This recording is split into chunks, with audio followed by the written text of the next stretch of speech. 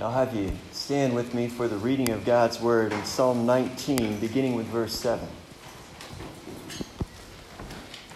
This will be one of our stopping points today, but it's a good one. It's a good launching point for us. Psalm 19, verse 7. The law of the Lord is perfect, reviving the soul.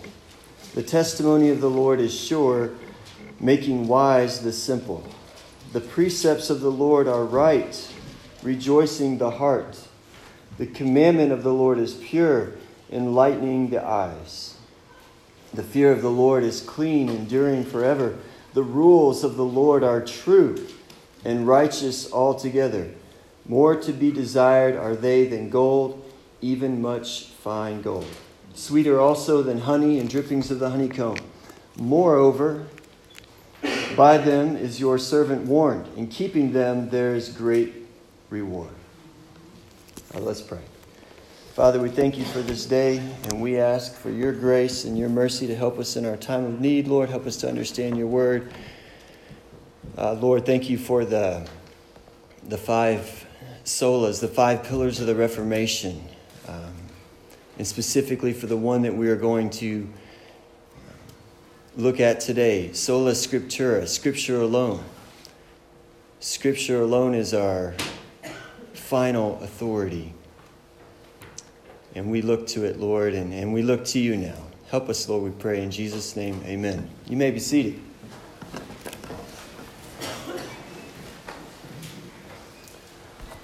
So on the inside of your bulletin is a place you can take notes during the sermon time, if you will. I really encourage the members of Central Baptist to do that as we come to the prayer meetings on Wednesday night and we review the sermon. It's so helpful to have these things written down so that we can quickly recall them and work together on those nights as well to remember the truth. So last Sunday we began a 5-week sermon series on the 5 solas of the Reformation. Some of that might be unfamiliar language to you and terminology, but we'll get into that today and hopefully make sure that everybody's on the same page. But the reason that we're doing this is back in the November annual elders retreat, when Joseph and I met together to pray and to plan for this new year, we thought, wouldn't it be great if in January we hit the reset and the regroup button, and we just took some time in January to reset our focus and our compass and our direction for the new year. And wanting to do that, we said, how could we do that? How could we best do that? And the idea, I believe it was Joseph's idea, was to go through the 5 solas of the Reformation, or these 5 mantras of the Reformation. And then we looked at the calendar and we saw, hey, there's 5 Sundays in January. We thought it's meant to be. So we're going to take each of the 5 Sundays in January, and another part of our vision was to have 5 different preachers. So you don't have to listen to me every week. We had Joseph last week, me this week. Next week we'll have Aaron Stevens, followed by Pastor Jesse from Lawson Baptist Church. And finally, in week 5, we'll have Carson Meyer. So it's going to be a great time. So what are these 5 solas that we're going to be studying this month? Well, Joseph kicked it off last week with, we are saved by grace alone. Okay? So what are these 5 solas, and why should we take an entire month to study them? So the word sola is a Latin word that means what? Only, or alone. And the 5 solas are the key components of the gospel of Jesus Christ. So this is more than just the cry of the Reformation, or the 5 things they were passionate about back in the 16th century. These are the 5 major pillars of the gospel. Okay, so this is important. This is at the core of what we believe as a church. So when we study the 5 solas, we're talking about the gospel message itself and the core components, the key components, what the gospel breaks down into. So let me give you a succinct statement of the 5 solas. So here are the 5 solas in the succinct statement. You can write this down. The gospel of Jesus Christ, according to Scripture alone, is that we are saved by grace alone, through faith alone, in Christ alone, for the glory of God alone. So the 5 solas in a succinct statement. The gospel of Jesus Christ, according to Scripture alone, is that we are saved by grace alone, through faith alone, in Christ alone, for the glory of God alone. And today, the sola that we will be studying is Sola Scriptura, or we are saved by Scripture alone. Now, this is such a passion for me, okay? And I'm sure most of the people at Central could tell you this is probably the thing that I'm most passionate about in teaching and preaching is the Bible, is reading Scripture, loving Scripture, knowing Scripture, following Scripture. I say if I could just give my whole life so that the people of Central Baptist would know Christ through His Scriptures and obey Him, I would be happy. You know, I'm sure every pastor, every Christian leader has his real passion, but this is the one for me. To stand on Scripture alone, to know Scripture, and to be faithful to it. So I'm so thankful and honored to be able to take on this sola today. Let me give you a quick roadmap of where we're going today. Okay, we're going to answer 4 questions. Number 1, first question is, what do we mean by Sola Scriptura? We're going to define that. Make sure that's clear up front. What do we mean by Sola Scriptura? Secondly, why do we believe in Scripture alone? Why do we believe this?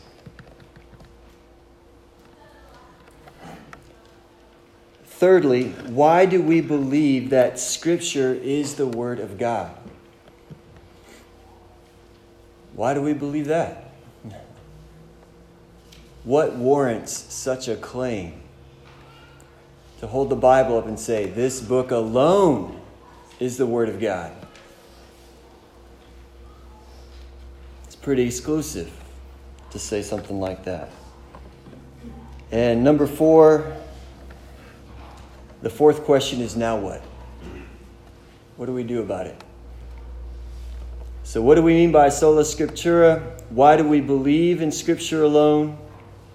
Thirdly, why do we believe the Bible is the Word of God? Number 4, now what? What do we do about it? So my desire, my prayer is that I would be able to stoke the flames or start a fire in you. If you don't believe that Scripture is the Word of God, that after today you will have no other choice than to believe that. If you do believe it, that I would just be able to fan that into a roaring blaze. That you would leave here with a fresh and a strong and a passionate, unwavering, enduring conviction that the Bible is God's Word and that's what we stand on. We stand on it. So question number 1 today. What do we mean by Sola Scriptura? We mean that the Bible alone is the final authority for what we believe. This is what Sola Scriptura is all about. The Bible alone is the final authority for what we believe as Christians. The Bible alone is the final authority for what we believe. Very simple. So the Bible stands above all other books, above every other human being, every institution. The Bible even stands above the church. Because the Bible created the church. God created the church through the Word. It's how we're born again, through the living Word of God. You don't have the Bible, you don't have the church. So the Bible takes precedent. It's the final authority. It's the most important thing. We submit to the Bible. The Bible does not submit to us. It is the Word of God. And that leads right into the next question. Why? Why do we say that the Bible alone is the final authority for faith and practice? And the answer is because the Bible is the very Word of God. Why do we stand on the Bible? It's the Word of God. There's no better place to stand. Remember what Jesus said? Take my words, build your life upon them. You're like a wise man who built his house on the rock. Then the storms came and the floods rose and beat against the house, but the house stood firm. Why? They built it on the rock. They built it on the words of Christ. Scripture alone is the Word of God. Martin Luther, one of the primary or chief reformers back in the 1600s, believed this, and he stood on it. If you remember the story, back in 1521, he was called in by the Roman emperor to a trial. And the emperor promised him, if you will come to this trial, I'm not going to put you to death on the spot. Okay? Which, right away, Luther knew that this was serious business. The guy says, hey, you got to come to this trial. We demand it, but, we're not saying we're going to kill you right off the bat. So Luther shows up at the trial. He walks in the room, and they've got all of these books that he had written stacked up on the table. And the question was very simple. It's a yes or no answer. They're like, hey, did you write these books? Yes. Do you believe these books? Yes or no? Because in the books, in the writings of Martin Luther, he had expounded on Scripture.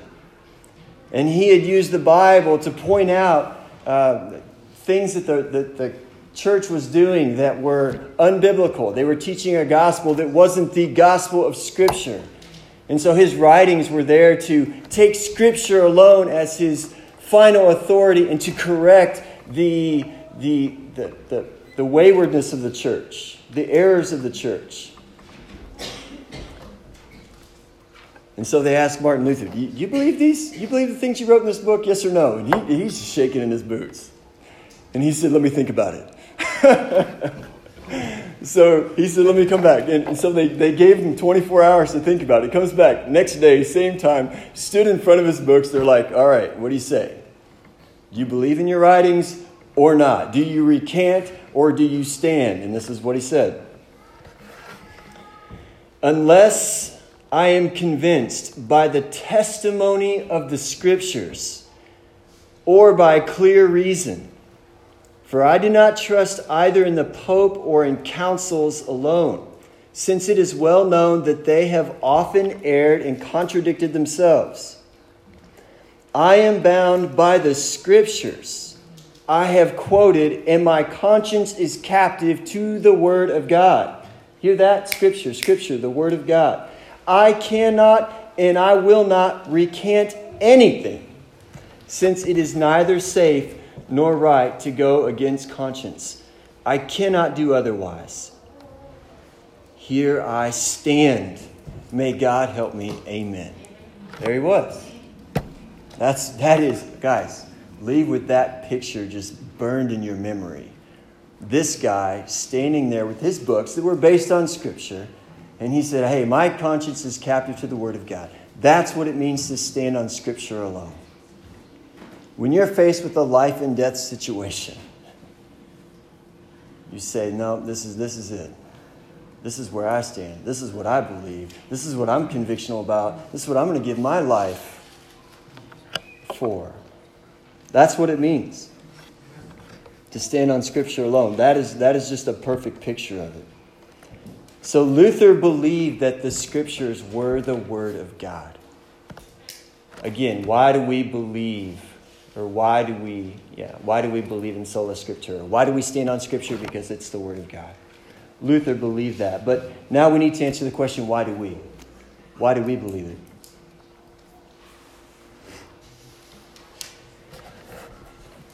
This is the main body of information that we'll be covering today. So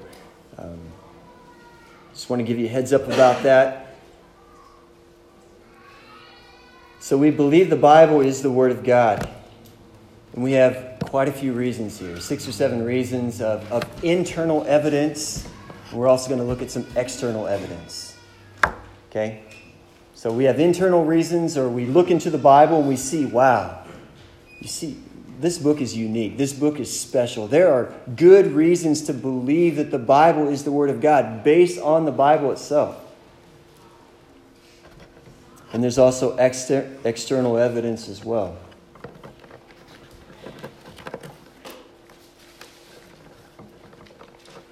So, we have our Bibles open to Psalm 19.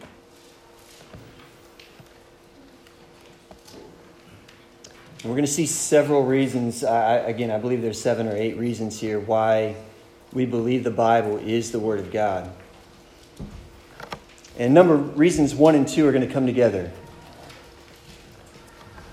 The first 2 reasons why we believe the Bible is the Word of God is because this is the testimony and the soul-satisfying effect of Scripture. We believe the Bible is the Word of God because the Bible bears witness that it is the Word of God. If you look in the pages of Scripture, you're going to see that the Bible claims to be the Word of God, but it not only claims that, it has a soul-satisfying effect. In other words, it backs up the claims. It's one thing to claim that a book is the Word of God, but if it cannot deliver, if it cannot produce the results that only God can, then that book is not the Word of God. However, the Bible, when it claims to be the Word of God, it delivers in such a powerful and undeniable way that we have to be convinced and come to the conclusion, surely this is the very Word of God. Where does the Bible say that it is in fact the Word of God? Look at Psalm 19, verse 7. The law of the Lord is perfect. There it is right there. The law of the Lord. The Hebrew word there is the Torah of Yahweh, or the law of Yahweh. The Torah referred to the first 5 books in the Old Testament, the writings of Moses. So in this psalm, David, the writer, is bearing witness that the Torah of Yahweh, this is the word or the law of Yahweh, it's perfect. Look at what it goes on to say. The testimony of the Lord is sure. This is not the testimony of man that we're talking about here. This is the testimony of the Lord. This is His testimony. He's taking the witness stand. This is what He has said. The precepts of the Lord, verse 8. The precepts of who? The precepts of man? No, the precepts of the Lord. The commandment of the Lord, verse 8. The commandment of the Lord. Verse 9, the rules of the Lord. So the Bible is claiming here to be the Word of God. A parallel verse in the New Testament. You don't have to turn there now. Most of you probably know it. 2 Timothy 3:16. 2 Timothy 3:16 says that all Scripture is breathed out by God. In other words, Scripture comes from God. It is God-inspired. It came from Him. So the testimony of Scripture is that Scripture is the testimony of God. If you look into the Bible, what does the Bible say about itself? The Bible claims to be the Word of God. And it delivers on that claim. It makes good on that promise. Look in Psalm 19, verse 7 again. What does it do? It revives the soul. Sam talked today about just being broken, being desperate, being lonely. But what did the Word of God do? What did the gospel do in his life? It changed his life. It revived his destitute soul. Any Christian in the house can tell you that the Bible, again and again, has picked them up off the floor. It has lifted them from the pit of Sheol. It has brought them from death to life. It restores. Look at what else it does in verse 7. It makes wise the simple. The word simple means foolish. The claim here is that it can make a foolish person wise. Have you ever seen a foolish child? He just keeps running and getting into trouble. And you tell him, no, no, no. And he just keeps going back and doing the same thing. And you think to yourself, there's no hope for that kid. Yes, there is.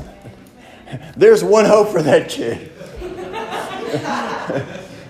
The Word of God makes the foolish wise. Hey, as parents, there comes a point where you're like, I guess I better start doing some family devotions here. You were being lazy, but your kid keeps giving you a really hard time every day. And you're like, there's no hope for this kid. And the Holy Spirit goes, yes, there is. There's one hope for that kid. It is the Word. And you haven't been teaching that kid. Yes, sir. Yes, Lord. I'm going to get the Bible out. Come here, you sit down. We're going to talk. Yes, that's me. That's my story. I know what that's like. You look at kids, you're like, I give up. I have no. This isn't going to work out. I have no hope. Yes, you do. The Bible, because it can make wise the simple. Look at what else. Verse 8. It rejoices the heart. Doesn't the Bible make you joyful? Doesn't it thrill your soul? Doesn't it bring you to tears? Doesn't it bring you to joy unspeakable?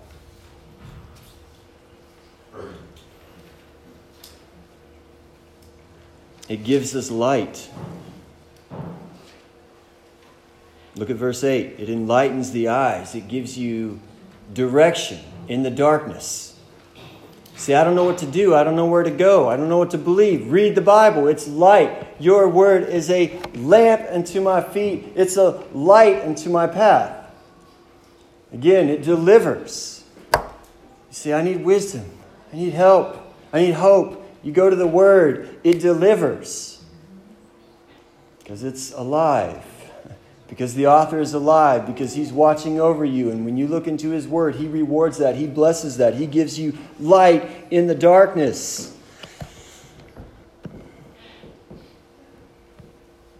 I love verse 9. The fear of the Lord is clean, enduring forever. Now wait a minute. Why are we talking about the fear of the Lord? I thought we were talking about the Word.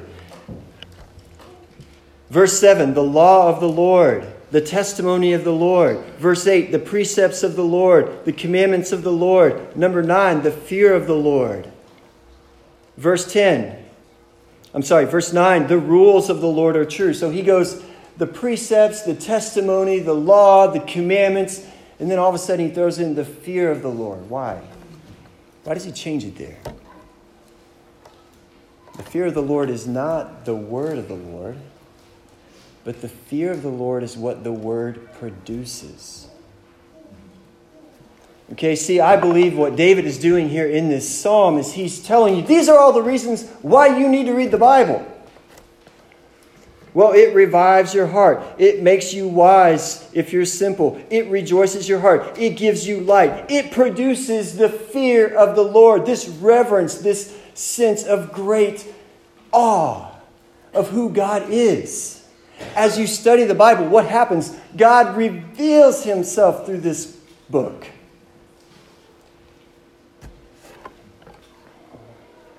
And He fills your heart with a sense of awe and reverence.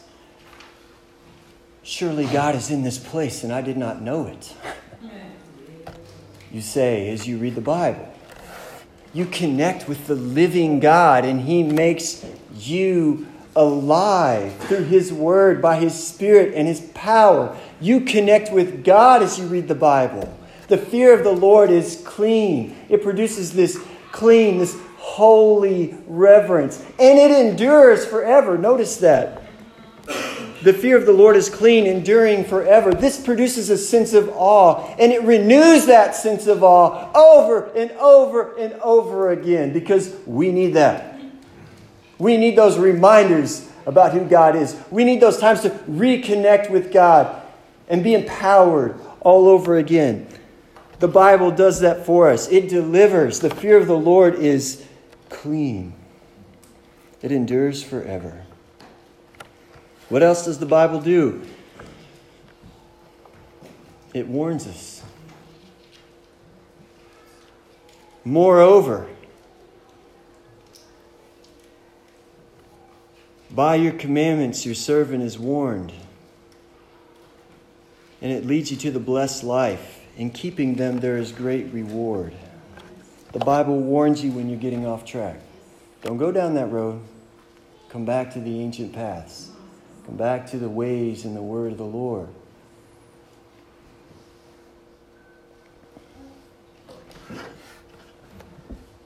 It's no wonder that David says in verse 10, more to be desired are they, the rules of the Lord, that are true and righteous altogether. More to be desired are they than gold, even much fine gold.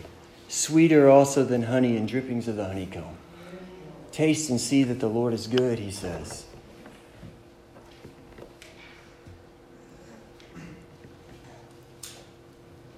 What do you spend all your time thinking about? What do you want out of life?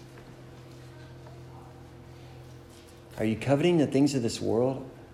Or do you believe this scripture that says more to be desired than gold, even much fine gold, all the riches, anything that this world has to offer? You know what's far better? The Word of God. It's sweeter than the drippings of the honey from the honeycomb. So don't waste your time seeking satisfaction and pursuing the things of this world to meet the desire of your heart, to satisfy your soul. The testimony of the Lord is soul satisfying.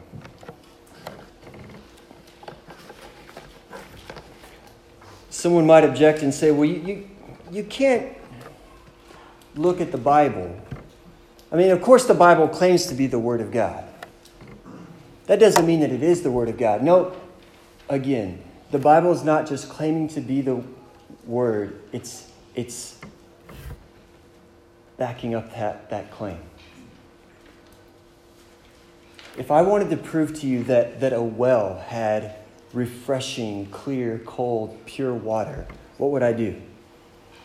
I could point to the well and go, boy, there's good water in that well. And you say, oh yeah, sure there is. But if I can dip the bucket into the well and I can pull up the water that satisfies you, you have to agree, wow, that's some really refreshing, pure, cold. That's the best water I've ever tasted. You see what I'm saying about the Bible? I'm not just saying the Bible's a well. I'm saying, taste and see. Take a drink. He who drinks from these waters will never thirst again. You will know that it is the Word of God when you drink from the well. So there's internal evidence that the Bible is true. We see that in Psalm 19. David certainly believed it true, and he experienced the power and the benefits and the blessings of it. How else do we know the Bible is true? Well, the Bible is prophetic in nature. We're moving on to the next point here. The Bible is prophetic in nature. The Bible comes from a source that transcends time. Look, if the Bible comes from a source that transcends time, you have to believe it's the Word of God. Human beings are stuck in time, which means that we do not know the future. Yeah, we can guess. The Royals are going to win the World Series. We might be right. We're probably not. This year, I don't know. Anyway, the point is, hey, we don't know the future. But the Bible prophesies the future accurately with spot-on, convicting accuracy. This is seen no better than in all of the messianic prophecies that Jesus fulfilled. He would be born of a virgin. He would be born in Bethlehem. He would live a perfect life. He would suffer and be pierced and nailed to a tree. Cursed is anyone who is hung on a tree. He would be hung on that tree as a curse. He would die. He would be buried. He would be raised again. God would not leave his soul in Sheol. God would not leave his body in the tomb to go through corruption or to rot and decay. God was going to raise him from the dead, according to Psalm 16. How did those guys who wrote hundreds of years before Jesus was ever born, how did they know those things with such accuracy? We studied on Christmas Day, where was Jesus born? He was born in the city of David, in the city of Bethlehem. The only reason that he was born there is because there was a census that the Roman emperor said that everybody has to go back to his hometown. So there's this peasant guy named Joseph. He's betrothed to a lady named Mary. She claims that she was impregnated, not by a human being, but by God himself. They're betrothed to be married. They're living in Nazareth. But because of the Roman emperor's decree, Joseph has to go back to his hometown, which just happens to be what? The city of David. So here's Joseph and Mary, and they're working their way back to Bethlehem from Nazareth, 70 miles, with his wife who's 9 months pregnant. Very inconvenient, very hard. They make it to Bethlehem just in the nick of time for Mary to give birth to Jesus, not in the inn. There's no room left in the inn. The city's crowded because of the census, but there's a manger, a stable. They make it into the town in just enough time. Not for Joseph to go to one of his family members' homes. Hey, my wife's about to have a baby. Can we maybe have it in your living room? They make it to Bethlehem in just the nick of time for them to have the baby in a barn. That's cutting it close. Joseph and Mary probably didn't have that prophecy on their minds when they were going from Nazareth to Bethlehem. They didn't leave a month early going, hey, you're going to have the Messiah. We better go to Bethlehem now so we get there on time. No, the only reason they're going back there is because the king of the world, the Roman emperor, said, you got to go. So they go, and they make it back just in time. And sure enough, the Christ happens to be born in the city of David, just like God said in the prophet Micah, hundreds of years beforehand. That happens over and over and time again in the life of Jesus, to the point that if you're willing to be intellectually honest, you have to admit that the Bible is prophetic in nature. Therefore, it has to be of supernatural origin, because no human being can tell the future the way that the Bible does. But because the Bible has prophecy after prophecy that's just spot on in accuracy, you know that the author transcends time. We believe the Bible because it's prophetic in nature. We believe the Bible because of the continuity of the Bible. Number 4, the continuity of the Bible. Sam mentioned this today. He said, the Bible there's one narrative running through the entire book. There's one story that's being developed book by book. You have to understand the Bible is not just one book, right? It's a collection of how many books? 66 books. Written over a time period of 1,500 years by 40 different authors. And yet there's one continuous story from Genesis to Revelation. There's one story that's being unpacked through that. One storyline developing throughout the whole Bible in such a way that there is one author who knew the end from the beginning. How can that be?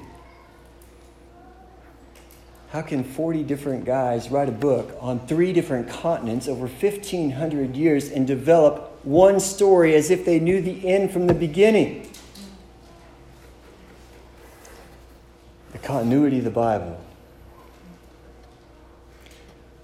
How about the congruity of the Bible? Number 5, the congruity of the Bible. Meaning the Bible is in agreement with itself. Its teachings are harmonious, and they never contradict each other. Anybody who says, hey, the Bible is filled with contradictions, hand them your Bible and say, show me one. Show me the contradictions. Show me the problems. Show me the errors. The Bible is inerrant. It is congruous. It is in agreement with itself. It corresponds to itself. It cross-references with itself. Let me give you number 6 here. Here is a powerful reason to believe in the Bible, and that it is the Word of God. Number 6, Jesus believed that the Bible was the Word of God. If you believe that the Bible is the Word of God, then you believe the same thing that Jesus believed about it. Deuteronomy 8, verse 3. Man does not live by bread alone, but by every word that proceeds from the mouth of God. That should sound familiar. This is the scripture that Jesus quoted when he was fasting in the desert and the devil was attacking him. And Jesus was defending himself with the word of God. And he quotes Deuteronomy 8:3. He says, man does not live by bread alone, but by every word that proceeds from the mouth of God. He's quoting Scripture.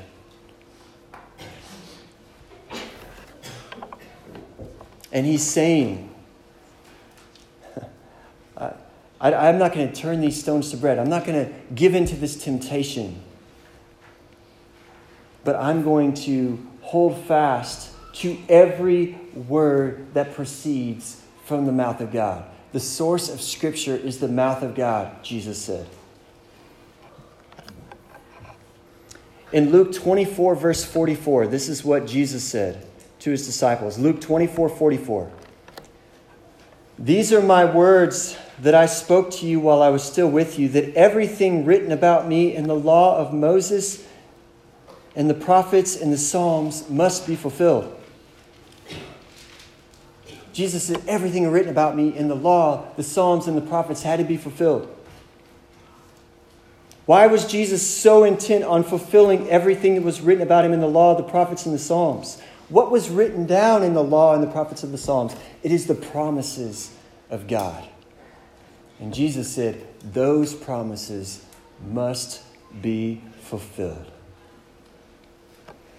He believed that they were the Word of God. Jesus believed that the writings, the scriptures, the Psalms, the law of Moses, and the prophets, he believed that these things were the Word of God. But why should we believe in Jesus? Because Jesus died and rose again according to the Scriptures.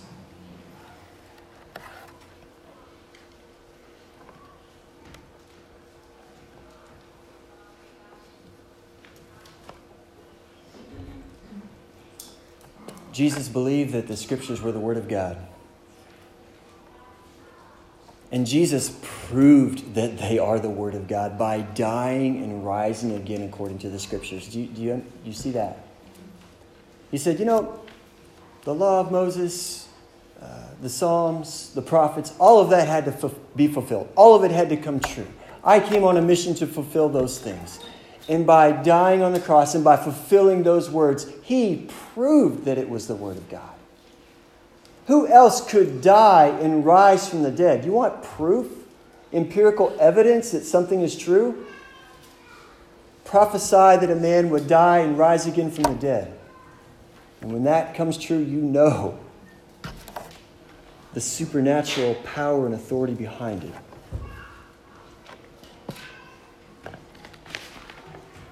Last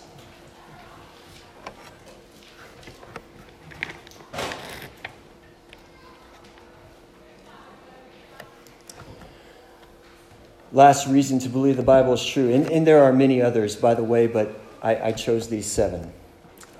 The Bible is a unique message of salvation by grace. The message of salvation in the Bible is unique. In a world of religions, the Bible stands out because the Bible teaches that you can only be saved by grace. You cannot add anything to God's plan of salvation. God doesn't need your help. In fact, you can't help yourself in this regard. You have to rely on the grace of God alone.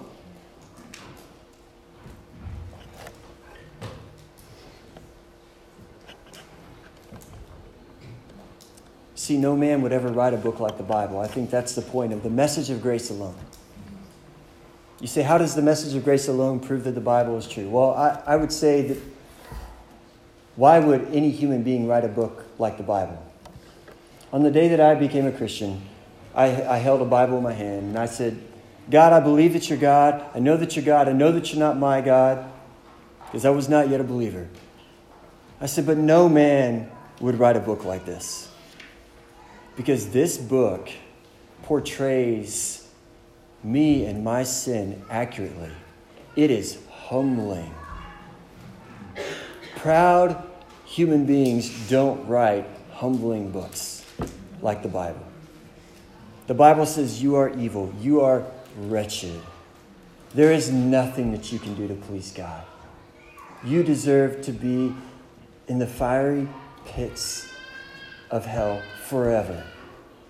And there's nothing you can do to rescue yourself. Your only hope is that God would, in his mercy, do something so kind as to condescend and come down from heaven and to pay the death penalty for you. And that's exactly what he did. That's a unique message. And it's not a message that human beings would think up on their own. Because we like to believe that we're good and that we can do things and that God should be proud of us. When the truth is, he's not proud at all of us. In fact, he's enraged by our sin. And yet he's willing to forgive our sin because of Christ. That's not a book that a human being would think to write. That's internal evidence. All of these things are internally present in the Bible. Again, when we drop our bucket down into the well of the Bible, these are the things that come up. And when we take a drink of that, we go, that is refreshing and wonderful and amazing. The proof is in the pudding. The water is in the well. When we take a drink, we can taste and see that the Lord is good, that the Bible is truly the Word of God. What about external evidence? 3 quick things. Number 1, the Bible is historically accurate. Why should we believe the Bible? External evidence, the Bible is historically and archaeologically accurate. History and archaeological evidence support the Bible. I'll give you one book on this subject. It's called Unearthing the Bible. Unearthing the Bible. If you want historical and archaeological evidence of the Bible's veracity or the trustworthiness of the Bible, you could read a book like Unearthing the Bible. Brief description of that book.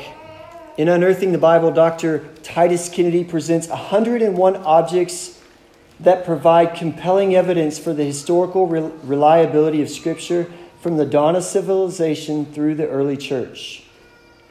Gathered from more than 50 museums, private collections, and archaeological sites, these pieces not only reinforce the reliability of the biblical narratives, but also provide rich cultural insights into the ancient world. There are many books like this. This is just one example. If you want to study the history and the archaeological evidence of the Bible, it is fascinating. It is amazing and wonderful. We don't have time for it today, but that is a source that you could go to see that. Number 2, external evidence. The Bible is true to life. Why should you believe the Bible? Because the Bible is true to life.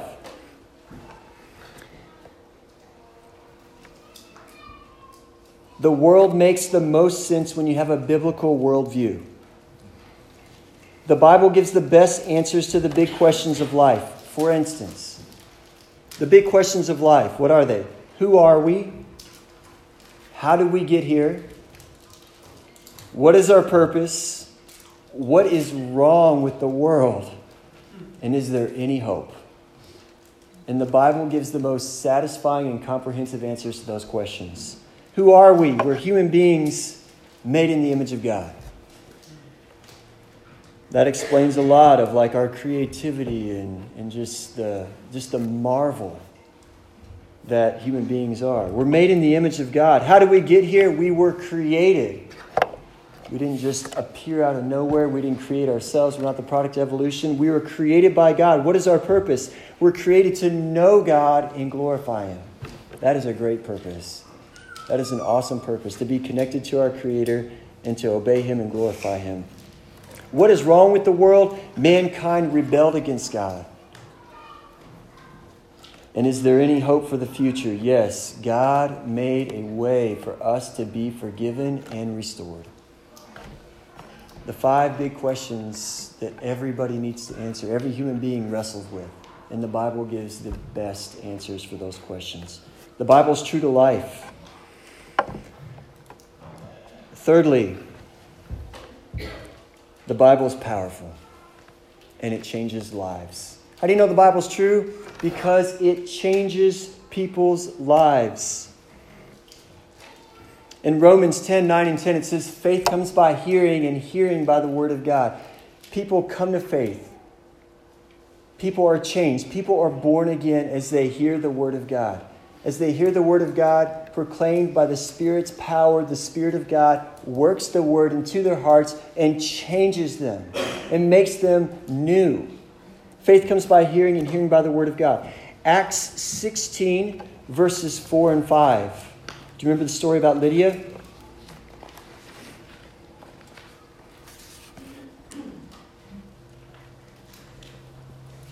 It says, one who heard us was a woman named Lydia from the city of Thyatira, a seller of purple goods who was a worshiper of God. The Lord opened her heart to pay attention to what was said by Paul. And after she was baptized, and her household as well, she urged us, saying, if you have judged me to be faithful to the Lord, come to my house and stay. Again, there was a powerful transformation in Lydia's life. As the word of God was preached, as Paul was preaching the word, the Lord worked through the words of Paul by His Spirit to open her heart and to believe, and He changed her life, and she wanted to be baptized. See, God stands behind the Bible. And when the Bible is being proclaimed, God confirms it in the hearts of His people. To be honest, that's the only reason any of us believe in the Bible at all. It's because of God. I can't convince you that the Bible's true. I can't give you 100 reasons and turn the lights on. It has to be God who opens your heart to believe the Scriptures. It has to be God to show you that, you know what? This book really is different. This is really not from human authors in the sense that ultimately it comes from God. God has to confirm that in your hearts. Okay, let's move on to our final section here. What do we do about it? So, Sola Scriptura, the Bible is our final authority. Why is it our final authority? Because it is the Word of God. Why should we believe in the Bible? Because of the internal and the external evidence, and ultimately because God has just opened our hearts to believe it. God has done a miracle in our lives so that we believe and understand that it's His Word. We ultimately depend on Him for that. So now what do we do about it? Well, if the Bible truly is the Word of God, brothers and sisters, let's start by what? Reading it. We had a saying in my church growing up. Let us read, mark, learn, and inwardly digest the Scriptures. They said it like every Sunday. Read, mark, learn, and inwardly digest the Scriptures. As believers, we feast on the Word of God. We read it, we mark it up, we learn it, we seek to understand it, and we inwardly digest it. We feed on it until it produces change in us. and it works its way into us. So, practically speaking, how do you do that? Let's just get really practical as we finish our time. Number one, I'm going to give you these rapid fire. And these are points that if I was in a classroom, students would be raising their hands and saying, no, I don't know if I agree with that, and I do things differently. And it's like, okay, that's fine. All right? But I'm just going to give it to you straightforward. And if I were you, this is what I would do. Okay, number one, learn hermeneutics. How do you spell hermeneutics? Hermeneutics. Hermeneutics, what is that?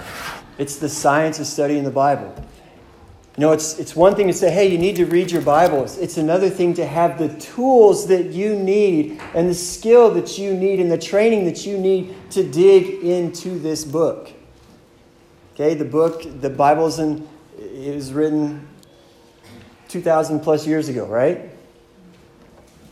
So being a book of ancient literature, it takes certain kinds of skills and tools to dig into it. Imagine you're like an archaeologist and you have to dig. You need the right tools. So hermeneutics are those tools. You need a class in hermeneutics. Read a book. Ask somebody in the church who knows how to read the Bible to sit down with you and start teaching you how do you dig into this book. Okay, a lot of people get discouraged when they try to read the Bible. They don't have any kind of hermeneutical tools. And so they start reading. They go, I don't get it. Okay, you need help. You need help to read the Bible. There's nothing wrong with that. That's being humble and saying, I want to read this. I want to understand this. I believe this is the Word of God. I know that I should crave this like a newborn infant craves its mother's milk, but I need help. You need hermeneutical tools. Get a book on hermeneutics if you want. That will be helpful. Number two, sacrifice your time. If you're going to read the Bible, sacrifice your time. I'm going to say an hour a day. Again, you can argue the point. Give an hour of the day to God to read His Word. Number three, prioritize the Word in your day. Do it first thing in the morning.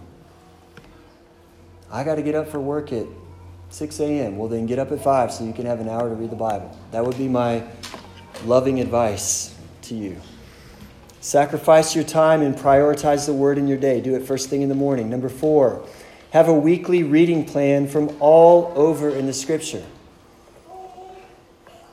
If I were you, I would not get up and just try to read through the Gospel of Matthew every single day.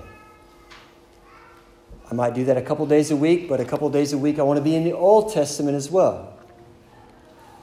And then I encourage you to read in the Psalms as well, because the Psalms are all about the prayers of the saints. If you want to know how to pray and connect with God and be raw and emotional and vulnerable with God, then read the Psalms. So read from all over in the Bible, Old Testament, New Testament, and Psalms. You need a reading plan. A couple days a week, I'm going to read in the Old Testament. A couple days a week, New Testament, Book of Psalms. Whatever your reading plan is, you need to work on your plan, but you need a plan. It's bad to wake up early in the morning without a plan. You sit there and you go, what am I going to read today? I don't know. I don't feel like reading anything. Well, maybe I won't. Or you try to start reading, you're like, man, this isn't working.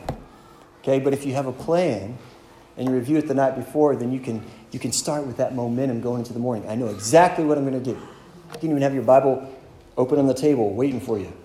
Need a plan. Number 5, do something to warm up. Here are different warm-up exercises I do. In other words, don't just read the Bible and say, okay, I have to read six chapters today for my Bible reading plan so I can read the whole Bible in a month. Warm up. Okay? Just like if you're going to exercise, you got to warm up. Here are some good warm-up exercises. Number 1, writing out Scripture by hand. Half the time you're asleep and groggy and you don't feel good that morning when you wake up and you're thinking about yourself. Just start writing out the Scripture by hand. Just the discipline of making your body do something and process the Scripture. It's a good warm-up activity. Second warm-up activity, work on Scripture memory. Reading the same verse over and over again, committing it to memory. Just do it for 15 minutes before you ever start reading the Bible for the day. Work on your Scripture memory. It's a good warm-up. It'll start getting you engaged with the Scripture. As you do that same verse over and over again and commit it to memory, you'll start seeing all kinds of things in that verse that you've never seen before because you're spending time. God will start to wake up your soul as you do that, as you're warming up. Another warm-up activity, listen to 2 or 3 worship songs. Before you start your big chunk of Bible study that day, listen to a couple worship songs. And it'll just begin to kind of wake you up to who God is. Get you going.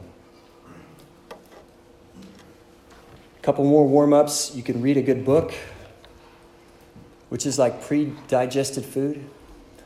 Somebody else's Bible study, so to speak, but they're writing a book on discipleship, and you start reading that book, and it starts getting your wheels turning. It starts getting you excited about who God is and being a Christian. So good books are good warm-ups. Another thing you can do is listen to a sermon. And that's one thing I do about every week is just listen to a sermon. I don't even have a quote-unquote Bible study. I just listen to a really good sermon. So again, just keep it changing up. Change it up. Change it up.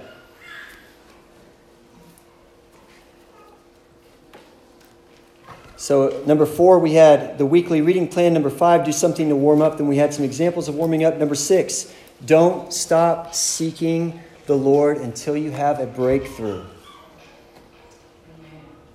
Don't stop seeking until you have that breakthrough. 2 Peter 1:19 says, we have the prophetic word more fully confirmed, to which you will do well to pay attention as to a lamp shining in a dark place, until the day dawns and the morning star rises in your hearts. That's 2 Peter 1:19. What's Peter saying here? He's saying, pay attention to the prophetic scriptures. Read your Bible. They're like a lamp shining in a dark place, until the day dawns and the morning star rises in your hearts. I believe what he's doing there is he's painting a picture of a sunrise. He's saying, read the scriptures until the sun rises in your hearts. Until you see who God is that day. Until you connect with God. Until your soul wakes up for God. Until your lamp is trimmed and the light is burning inside you. Read the scriptures until you have that breakthrough with God. If you haven't connected with God and you still feel dry in your quiet time, keep going. Seek the Lord until you know that you've connected with Him and He's given you the bread of life for the day.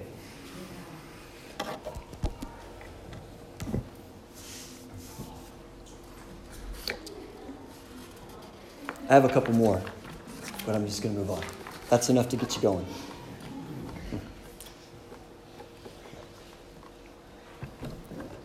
Maybe the last thing I would say with reading the Bible in the morning and you pray until you have that breakthrough is don't spend your whole time reading Scripture in the mornings.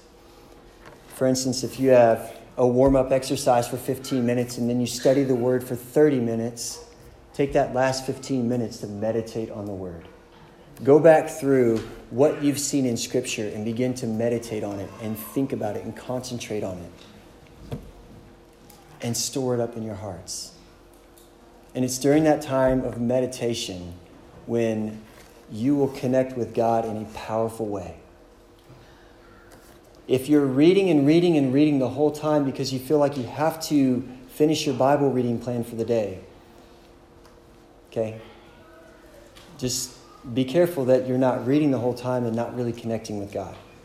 You'd be far better off to read for 30 minutes, spend that last 15 minutes and encounter God and be empowered by Him through His Word, and then read the rest of your Bible reading plan at lunchtime or right before you go to bed. But the important thing about that morning time is that you connect with God. That's the goal. You say, how does that go back to Sola Scriptura? Because in order to stand on the Word of God, you have to know the Word of God. And you have to be empowered by God. You cannot stand on Scripture alone if you don't read and know and experience the power of the Scriptures.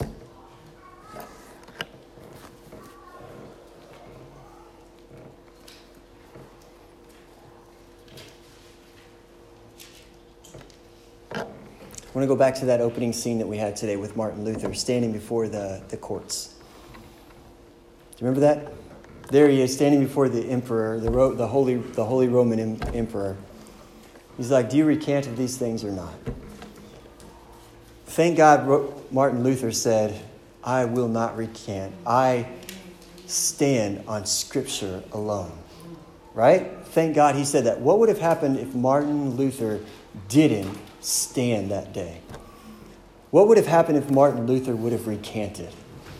Could God have raised someone up in his place? Yes, but think about it. Martin Luther is one of the greatest reformers that we know. He's probably one of the reasons that we're all sitting here today, studying the Bible and standing on Scripture alone. What would have happened if Martin Luther would have dropped the ball that day, if he would have recanted, if he would have turned back on his convictions? It would have been a disaster, not just for Martin Luther, but for all those people who were hanging on not his words, but the Word of God that he was teaching. Do you see how important it is to stand on Scripture alone? People are watching. The world is watching. Your children are watching. Your church is watching. You must stand on the Word of God. It would have been a disaster for Martin Luther if he did not stand that day. And it will be a disaster for us if we do not stand on the Word of God. We must stand on Scripture alone. We must stand. Your trials might not look like Martin Luther, right? You might not be standing for the President of the United States, or it might not feel like it is life and death, but brothers and sisters, it is. Sola Scriptura is a matter of life and death. What you believe about the Bible is a matter of life and death. If you are here today and you do not believe the Bible is the Word of God, then you do not believe in God. You could say, no, I believe in God. I don't have to believe in the Bible. False. You must believe in the Word of God if you believe in the God of the Word. They are inseparable. These are His promises. They are not of human interpretation or of human origin. They are of divine origin. And He has given us plenty of evidence inside of the Bible and outside of the Bible. You must commit your life to standing on Scripture alone. If you're not in Christ today, if you're not a believer in Christ today, I urge you. Stand. Take a stand. Anything else you're standing on is going to be washed away. When the storms of life come and they hit, you're going to wash away your foundation. You have to stand on the rock. You have to stand on the Word of God.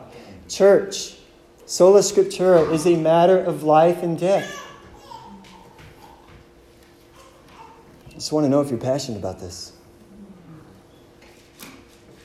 If you're passionate about this, then give your life to reading, marking, learning, and inwardly digesting the Word of God so that you may obey the Word of God at all cost and stand on Scripture alone. Amen. Let's pray. Lord Jesus, thank you. Thank you for your Word. I pray that you would bear witness now to the power of the Word. I pray that you would bear witness to the veracity of the Scriptures, of the origin and the divine authorship of the Scriptures, God, that you would bear witness in the hearts and the souls of everyone in this room, God, that the Bible is not a book of man. It is the Word of God. It is different. It is in a class of its own. There's no book in this world that compares with the Bible. It is the final authority for us as believers. We are here today because the Bible is true. We're Christians today because the Bible is true. We are living proof that the Bible is the living Word of God. We thank you. We praise you for that. God, stoke the fires in our souls. God, to love your Word. God, we doubt your Word. There are some here today that are very likely doubting that the Bible is the Word of God. And God, we all doubt it every single day that we step off the path. But the Bible warns us, come back to the path. The Bible keeps us on track. The Bible leads us into the blessed life. God, I long for that for your people. I long for your people to wake up in the mornings and to look forward to their Bible studies because they know that it's going to be a time of connecting with you. And God, that they would devote the time and the energy and they would make the sacrifices, God, to know you and your Word.